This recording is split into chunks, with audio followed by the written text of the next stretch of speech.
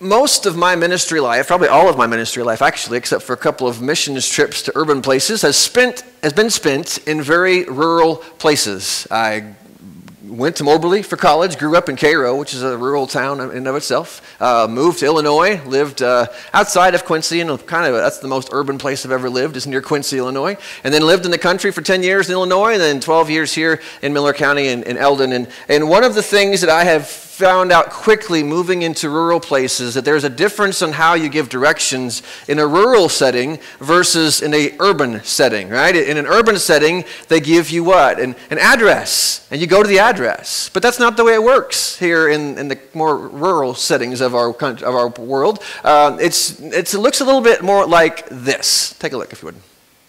What's up, man? How you doing? Let me figure out the best way to get you there. This way will get you there quicker than a jackrabbit. I reckon y'all get there around 1:45. 1:45? Is that 2:15? The phone says 1:45. A piece down the road, you'll see an old church that's now a shelter, and then 2 churches catty corner after that.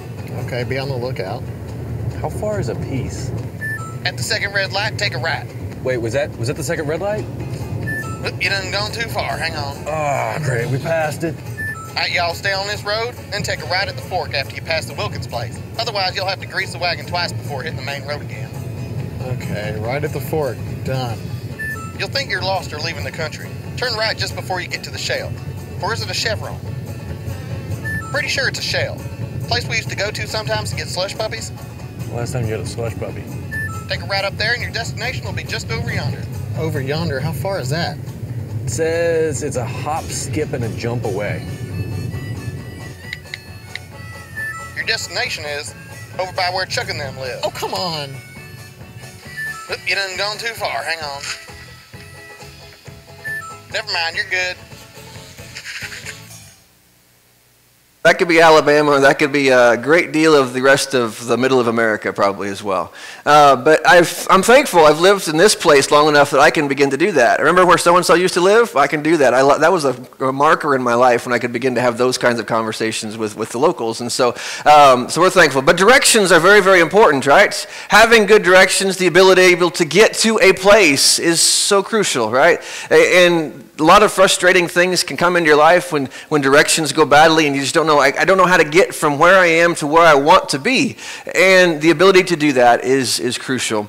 Well, last week we began a sermon series called Hidden Blessings. And it's a little study here we're doing on Psalm 119.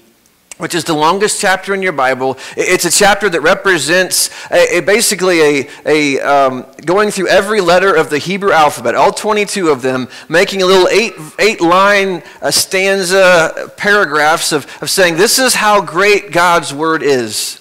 You see, as a follower of God, we're a people who believe that God has spoken into the world through his word. And we look to this word and we believe it's given from God for our good to take us someplace. Ultimately, in the big picture of eternity, it's meant to say, how do I get from where I am to heaven through Christ? But it's true on that level. It certainly gives directions on a large scale for your life, on the big picture issues of life. But I love the Bible as well, because on daily things as well, if you take it from the big picture, just a small day-by-day living, the Bible is so rich on giving you directions on how do you handle those day-in, day-out things. How do you handle that difficult person at work or school? How do you deal with situations in your family or in your marriage or in your church or in your community? How do you deal with just your own personal character issues and walking through life? The Bible is so good. If you read it regularly, you're going to begin to find direction. One of those hidden blessings is it gives you direction to say, hey, this is step by step how you need to live in order to get to a place where your life will be good, your life will be a blessing to others, and ultimately it gets you to heaven.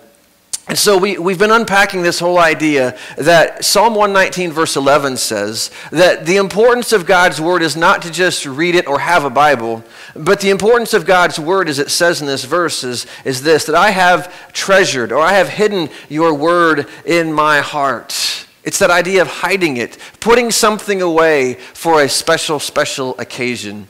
And I had a funny, I guess it was funny. On Friday night, I was at some ball games with some kids and came home and it was late and I just wasn't ready to go to bed yet. So I stayed up watching TV, eating a peanut butter sandwich for supper and chips, which is the life, right? And so enjoying that. And I came in like maybe you do. You just kind of put your stuff everywhere. You just don't want to deal with putting stuff in the right place. So I'd laid my keys here, my coat here, and put my wallet somewhere and could not find it for the life of me. So Saturday morning comes and I get up early to see what the weather's going to do, if we're going to do upward and things like that. And we were going to have it. And so I could not find my wallet anywhere. And so I searched and searched and searched. But apparently I had hidden it so well I couldn't find it. And so I drove illegally. Sorry if there's any police officers present. I drove illegally to the church twice, to Walmart once, so there's my confession. Could not find my wallet anywhere. And so finally I texted Bobby Joe. I had worn some jeans that had kind of lost their zip, so they were getting a little baggy. So I said, would you please bring my belt with me when you come to the church? And she said, I will do that. Would you like your wallet? I said, oh, you found my wallet. Where's my wallet? She said, it was under the bag of chips. So like, there's the life of a loser when you lose your wallet underneath the bag of chips that you're eating late night on Friday night, okay?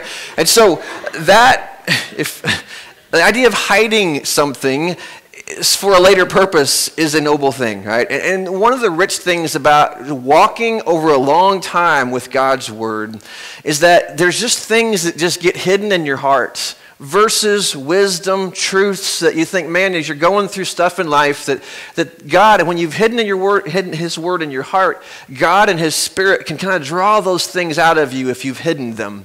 And so there's no magic verse, the sermon, there's no magic thing that I could say, hey, if you just learn this, it's always going to help you. But just like a daily meal, the Bible oftentimes talks about God's Word as being bread for us. Just like a daily meal, a daily thing that you intake, you may not appreciate one meal, but boy, they just add up. And they just feed you, and they keep your life going. And so we've started this series last week just walking our way through a little bit of Psalm 119. And I'm excited. If you were here last week, I know last week was kind of a bad weather day, but we challenged and offered folks in the church to take a 4-verse segment of Psalm 119, which has 176 verses in it, a big old chapter. But together as a church family, we're going to, in 2 weeks from now, we're going to video everybody, and we're going to have everybody at the church, we're going to quote Psalm 119, all 176 verses. So if you signed up last week and you haven't looked at it, the clock is ticking, all right? It's time to get busy, time to get cracking on that and learning those verses and doing that. If you didn't get a chance to do that, I'm sorry, we'll give you chances, because I think this is a thing that we want to do this year is the practice and the study of just memorizing verses that go along with the things that we say and that we do up here, because for me to get up here and say it is fine, but for you to learn it and to memorize it and to hide God's Word in your own heart is the thing that's going to take God's Word to a new level in your life. And so we want to encourage you, and I'm excited for 2 weeks from today when we get a chance to see that. Hopefully it all comes together perfectly, better than me finding my wallet, okay? And so that'll be a good thing, all right? And so today, I want to look at a segment. Like I said, there are 22 8-verse stanzas or paragraphs in this whole long chapter. And I want to move forward a few verses to verse 33. I think it's like the 5th or 6th Hebrew letter that starts with the letter H, okay? And you're gonna be really smart when you leave here today, because I'm gonna teach you a Hebrew letter, okay? It's a really hard one to say, and you probably said it before you even got here to church today, but it's the letter. Go ahead and put the first verse up here, would you? There you go. You see that little thing up in the corner there? That's a Hebrew letter, right? And so you're gonna be smart here. But the letter actually is pronounced hey. All right, so we're going to practice it. So you can leave here saying, I may not have learned anything, but I know a Hebrew letter. I bet you don't know a Hebrew letter. It's the word hey. Everybody, all right, if you go to a college basketball game, there you go. Do that again. You go dun. Hey, very good. See, you learned a Hebrew letter today. All right, go give yourselves a round of applause for that. That's good. And so this is a Hebrew letter hey. It's the letter equivalent of our letter H. This is an interesting chapter because a lot of the Psalms in this bigger this passage, they are reflective. They're talking about the value of God's Word, but this is the only one that every stanza, every line begins with a petition. It begins with, God, would you do this in my life? And so as we read through this text, I want you to note that this is a prayer that you and I can very easily take and say, I want this to be my heart's cry to you, God. I want to know your word. I want to know you through your word in these similar ways. And so we're going to read through this, and then we're going to process this in a way that I hope will help us as well. So Psalm 119, beginning in verse 33, and following says this. Let's say the Hebrew letter together. Hey, very good. That was less enthusiastic, but I need the cheer in front of it apparently to get you to say it loudly. All right, it says this. Here's the first imperative or request. Teach me, Lord, the meaning of your statutes, and I will always keep them. Help me understand your instruction, and I will obey it and follow it with all my heart. Help me to stay on the path of your commands. Go on to the next one if you would. Help me to stay on the path of your commands, for I take pleasure in it. It goes on to say, turn my heart to your decrees and not to material gain. Turn my eyes from looking at what is worthless. Give me life in your ways. And I highlighted that phrase because you're going to see that phrase, give me life, 2 times in this passage. And I think it's the heart of why do we want to know God's word? Not so I can be good at Bible trivia night, although that's a wonderful byproduct. The answer is knowing God's word leads you on a path. It gives you directions towards life. He goes on to say, confirm what you said to your servant, for it produces reverence for you. Turn away the disgrace I dread. Indeed, your judgments are good. How I long for your precepts. Give me life through your righteousness. And so he goes through those, and 8, 9 different times he petitions God, would you please do this in my life? And so what's he talking about? What is he really asking for in this passage? I think it's all tied to that little phrase, give me life. Twice he says it. Give me life in your ways. Again, just as I follow what I read, it produces life within me. And then give me life through your righteousness, something beyond what I can do for myself. You've got to give this to me, God. And so what he's talking about is an interesting thing that I've appreciated in my own heart, in my own life this week. I hope you will be encouraged with it as well. You see, over time, we change, don't we? There's been a thing, if you do the Facebook thing, and I'm not endorsing you or pushing you to do that, but if you are on the Facebook, there's been a thing the last few weeks that has, it's been this 10-year challenge thing. You go back and find a picture from the first picture you ever posted of your profile picture, and then you look at yourself 10 years later, and it's just to show everybody how you've changed. And those that I've seen, you've changed. I'm not going to say it's better or worse. That's not my judgment call. But we've changed, right? Time passes, and we change. Sometimes for the better, sometimes not so much, right? And so change happens, and you think over the course of 10 years of your life, how have you changed? You're certainly hopefully richer in life experiences. I don't know if you're richer, but you're richer in life experiences. Life has happened. Probably some pain and some hard things have chiseled and shaped you into thinking or acting or believing certain things in bigger and better ways. You see, 10 years of time changes us. And when I read this psalm, what I think it's inviting us to do is to realize that at the end of this, at the heart of all that we're doing, is simply this idea that the passing of time, it can add to our life. It can produce something really, really good. I hope that if you look back at yourself 10 years ago, you think, man, I'm not perfect by any means, but I'm stronger in my character, or I'm better relationally, or I'm just better at what I do for a living. I've learned, I've grown over 10 years. But unfortunately, time can also do difficult things to our hearts. Maybe I'm less tender-hearted than I was 10 years ago. Maybe my heart has become hardened because of struggle or pain or difficulty. Maybe I've become more calloused to God or to others because just life is hard. And so 10 years passing can do a great deal to your life for the good or for the bad. And so what I appreciate about this passage is I think it's reflecting on a man who already knows the value You can put that number 1 back up here. He already knows that there's an end worth pursuing. Pursuing, that's what I'm trying to say. There's an end worth pursuing. Let's go back to simple phrases. Hey, there you go. There's an end worth pursuing. That's all I can seem to say today. And so there's an end worth going after. This is a man, as you read this, or a person who writes this, who has a firm belief, a firm commitment, a firm, settled place in his heart that says, you know what, the best place in my life is at its best when I am walking in God's ways, when I am listening to God, when I'm following what he wants me to do. My life is at its best. And when I deviate from that path, when I walk away from that path for whatever reason, my life becomes less than. And so there's this firm conviction he has that there is this end worth pursuing, and that is God's ways. And so I love the picture of that. You see, when you read this passage, you find a person with a posture of real belief in God, but also of one of great need before God. Because what's he asking? This isn't a person new to faith. This is a person who's been walking with God, but he's still saying, God, give me life. Because daily I need that. Daily there's this struggle, there's this pull on my heart to go the wrong direction. He's simply saying this, that God, I believe in your way, and so show it to me in your word. I believe that your way is good for me. It is best for me. There is real life in loving you and in following your ways, God. I really believe there is no better direction that my life could take than to walk in your paths. But I also feel the struggle of my heart to follow that way. I feel the tension of trying to fit into the world around me and to follow its ways. I wrestle with the fear of not fitting in or not measuring up in the world's eyes. And so God, a part of me longs to have and experience the best that the world has to offer me.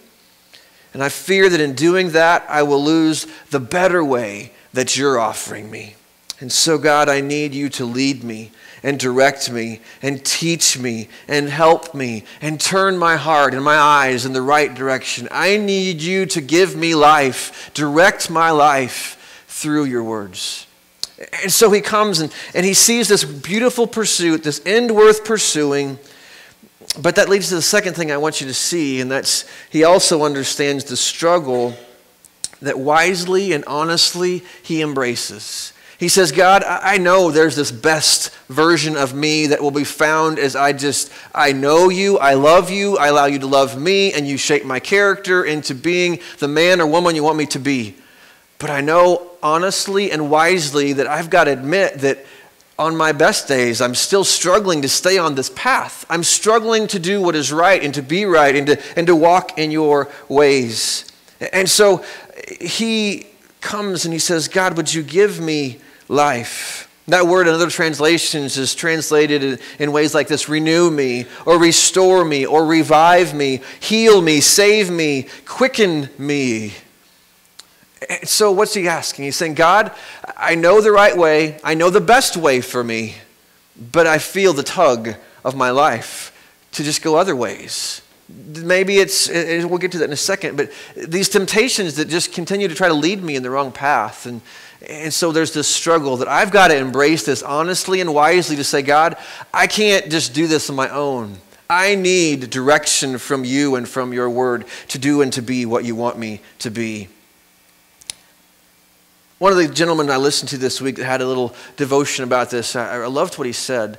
When you look at that little phrase, and by the way, if you're looking for this whole section, it's on the back of your sermon outline. If you want to mark and circle up things, I thought that would be a helpful way to do that. But if you were to look at that phrase, give me life, what's that implying? When I say, would you please give me life, it's implying that I'm facing some kind of death, right? Something is struggling to stay alive when I say to God, would you please give life to me?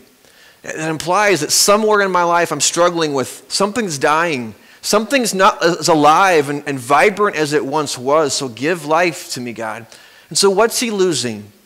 As you reflect on that passage, what do you think he is losing? Some people would say maybe it's an illness. Maybe it's physical. Maybe it's his physical body that he's fading away. And there are other parts of this psalm that kind of talk about that, but I really don't think that's what this is implying.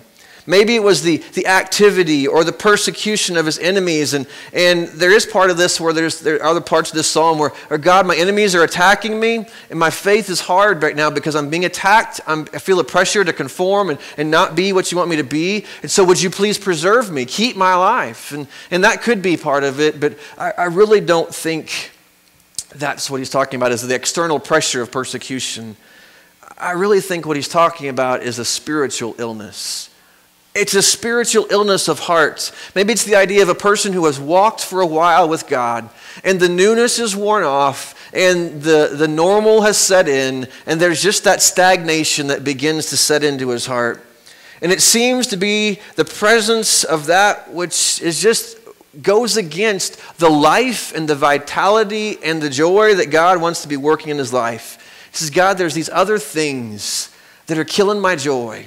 They're killing my love for you. They're killing my just delight in knowing you and obeying you. And so would you please bring life to my spirit, to my heart? And so I think the death that he's conscious of is his own waywardness and his spiritual decline. He feels himself fading away in some ways. He's aware that he's been going down a false way instead of the way of the faithful. So where does that come from? Where do you see that in the passage? Look at verse 39. You see a little bit of the pressure he's facing when it uses that phrase, turn away my reproach, or take away the pressure, right? Where's that reproach coming from? It's probably coming from a world around him that, hey, to walk faithfully for God sometimes brings some reproach. People are going to push back on that. And there's a part of him that says, God, would you take that pressure away? Because I fear not following the way of the world. They're pressuring me. They use all kinds of things to make it very lonely to walk your way. And so God, I need you to preserve me in that, to take away that fear of not measuring up. But in verse 36, you also see this phrase, incline my heart away from selfish gain. So what's he wrestling with? He's wrestling with, God, I see your way, I see your path, but I also see these other paths that are about advancing me, about enriching myself, and just finding joy in all the pleasures and the things that I can buy and have, selfish gain. Verse 37, turn my eyes away from vanity or from worthless things. And so he's being drawn with his heart. His eyes are being drawn to say, oh, look at that. If only I could live there. If only I could have that. If I could drive that. If only I could have that kind of life. And there's maybe nothing wrong with that life, but if that life is taking you away from the life that God is wanting to feed you and give you, and all of your energies are going to that life and not to this life, then the prayer needs to be, God, lead my life. Direct my steps, turn my eyes away from worthless things that are just meant for the garbage pile or to be auctioned off or to be burned someday. Show me, turn my eyes toward the things that really matter. And in this context, it is God who has spoken. Turn my eyes to those kinds of things. Lead me back to that. Give life to me so that I might walk faithfully in this way. So he's concerned about two things. I didn't put this on the outline, but if you wanted to just jot them down. What's he struggling with? Where's the struggle? It's about love and fear of the world. That I love the world more than I love God. And that I fear the world's reproach more than I fear disappointing or falling short with God. It's about loving and fearing the wrong things. And so I think we all struggle with that on a daily basis. Who am I going to love most today? A new day comes Monday morning. Who am I going to love? Am I going to love me? Or am I going to love God most? And those two things aren't separate things. They kind of work together. It's like in my daily decisions, am I choosing to love God? Or am I choosing to just love me and feed me, please me? And God, if there's some extra time, I'll give that to you. Or is it incorporating, you say, God, I want you to be first. And as I do all the things I do today, I want to do it for you, through you, with you. And so it's this love and fear thing that we wrestle with. And so that leads us to the third thing that he finishes with. And it's kind of, he asks God to take him to school, right? He says, God, there's this enrollment that changes everything in my life. There's an enrollment that changes everything. That when I enroll in being a student under God in his word, God, would you teach me? And in the first few verses of the passage, teach me, Lord, help me to know, show me your way. I will keep them to the end. He's being humble. Say, God, I realize I can't do this on my own. I need you to teach me. I need you to lead me. And the curriculum is the way of your statutes and the way that you would have me to be and to live and to love and to think and to speak and to serve. And so he's asking God, would you transform me? Would you bring me underneath your tutelage? Because I come humbly. I come ready to learn and to be taught, because my delight, the most important thing I could see in my life, is to become the man, become the woman that you want me to be. And so, what do we do with that? Well, I would simply challenge you with this. Oftentimes, when it comes time to read my Bible, I'm not always in the spiritual right posture, right? I'm sitting at a table, I've got my Bible, maybe I have a pen in my hand, maybe I'm going to underline something, but there's not a heart that says this. There's not a heart that says, God, as I open your word, help me to remind myself that there is a God who is over all, who has spoken into life. And as I read these words, this is you just trying to teach me and lead me and give me direction for my life through your word. And so God, I come, and my prayer today is, Lord, would you teach me? And Lord, would you help me to understand? Would you help me to stay on the path of what I read and to obey? Would you turn my heart towards your decrees? Would you turn my eyes away from worthless things? Help me to see the treasure that your word is pointing me to. Give me life in your ways. Give me life through your righteousness. You see, that kind of attitude as you open your Bible, if that's your prayer, man, how much more are you going to glean out of God's word when that's your posture? God, teach me, lead me, direct me, turn my eyes away from anything worthless and focus me on what really matters. And so my invitation is for you just to stop. As you hold your Bible later, as you open your Bible to read it throughout the week, it's my hope that we wouldn't just do that religiously, just to check a box to say I did it, but that we might come with a humble, hungry posture that simply says, hey, I want this for my life. The best version of me is the God-filled me. The worst version of me is the me-centered me. And so God, would you teach me, change me, lead me, turn me in that direction. And so as you read your word this week, I pray that that's the posture that you will bring. And when you do, you will begin to find all kinds of hidden blessings begin to pour in your life as God directs your steps.